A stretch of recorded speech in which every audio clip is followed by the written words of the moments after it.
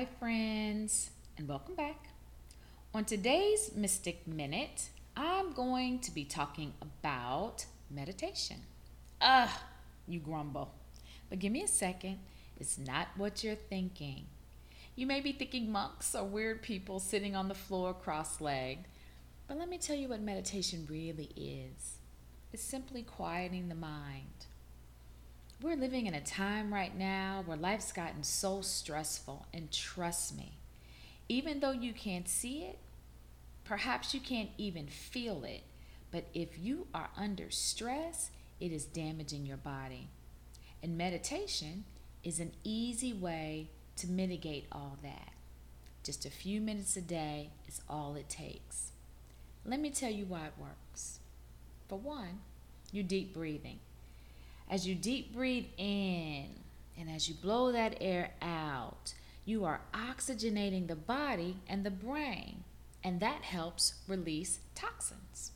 We all need that, right?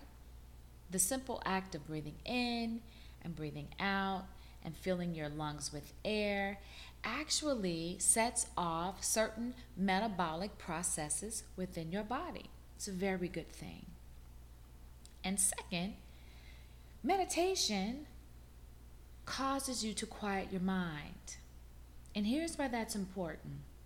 When you quiet the mind, you stop thought.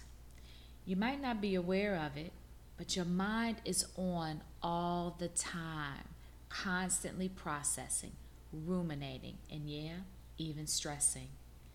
All of that takes its toll on the body physically, mentally.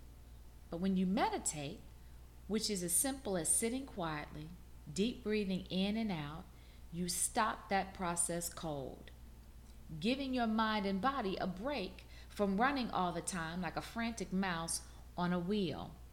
That break can give us physical energy, it can heal our body, it can make us more creative. Whatever the need is, the mental break that meditation allows will facilitate it. And here's a bonus. When you stop negative thought, your vibration automatically raises. When your vibration is high, you're on the plane of co-creating with the universe. And that's where the magic happens. So start. 10 minutes a day might yield you 3 minutes of solid meditation, and that's okay. In the beginning, expect your mind to wander.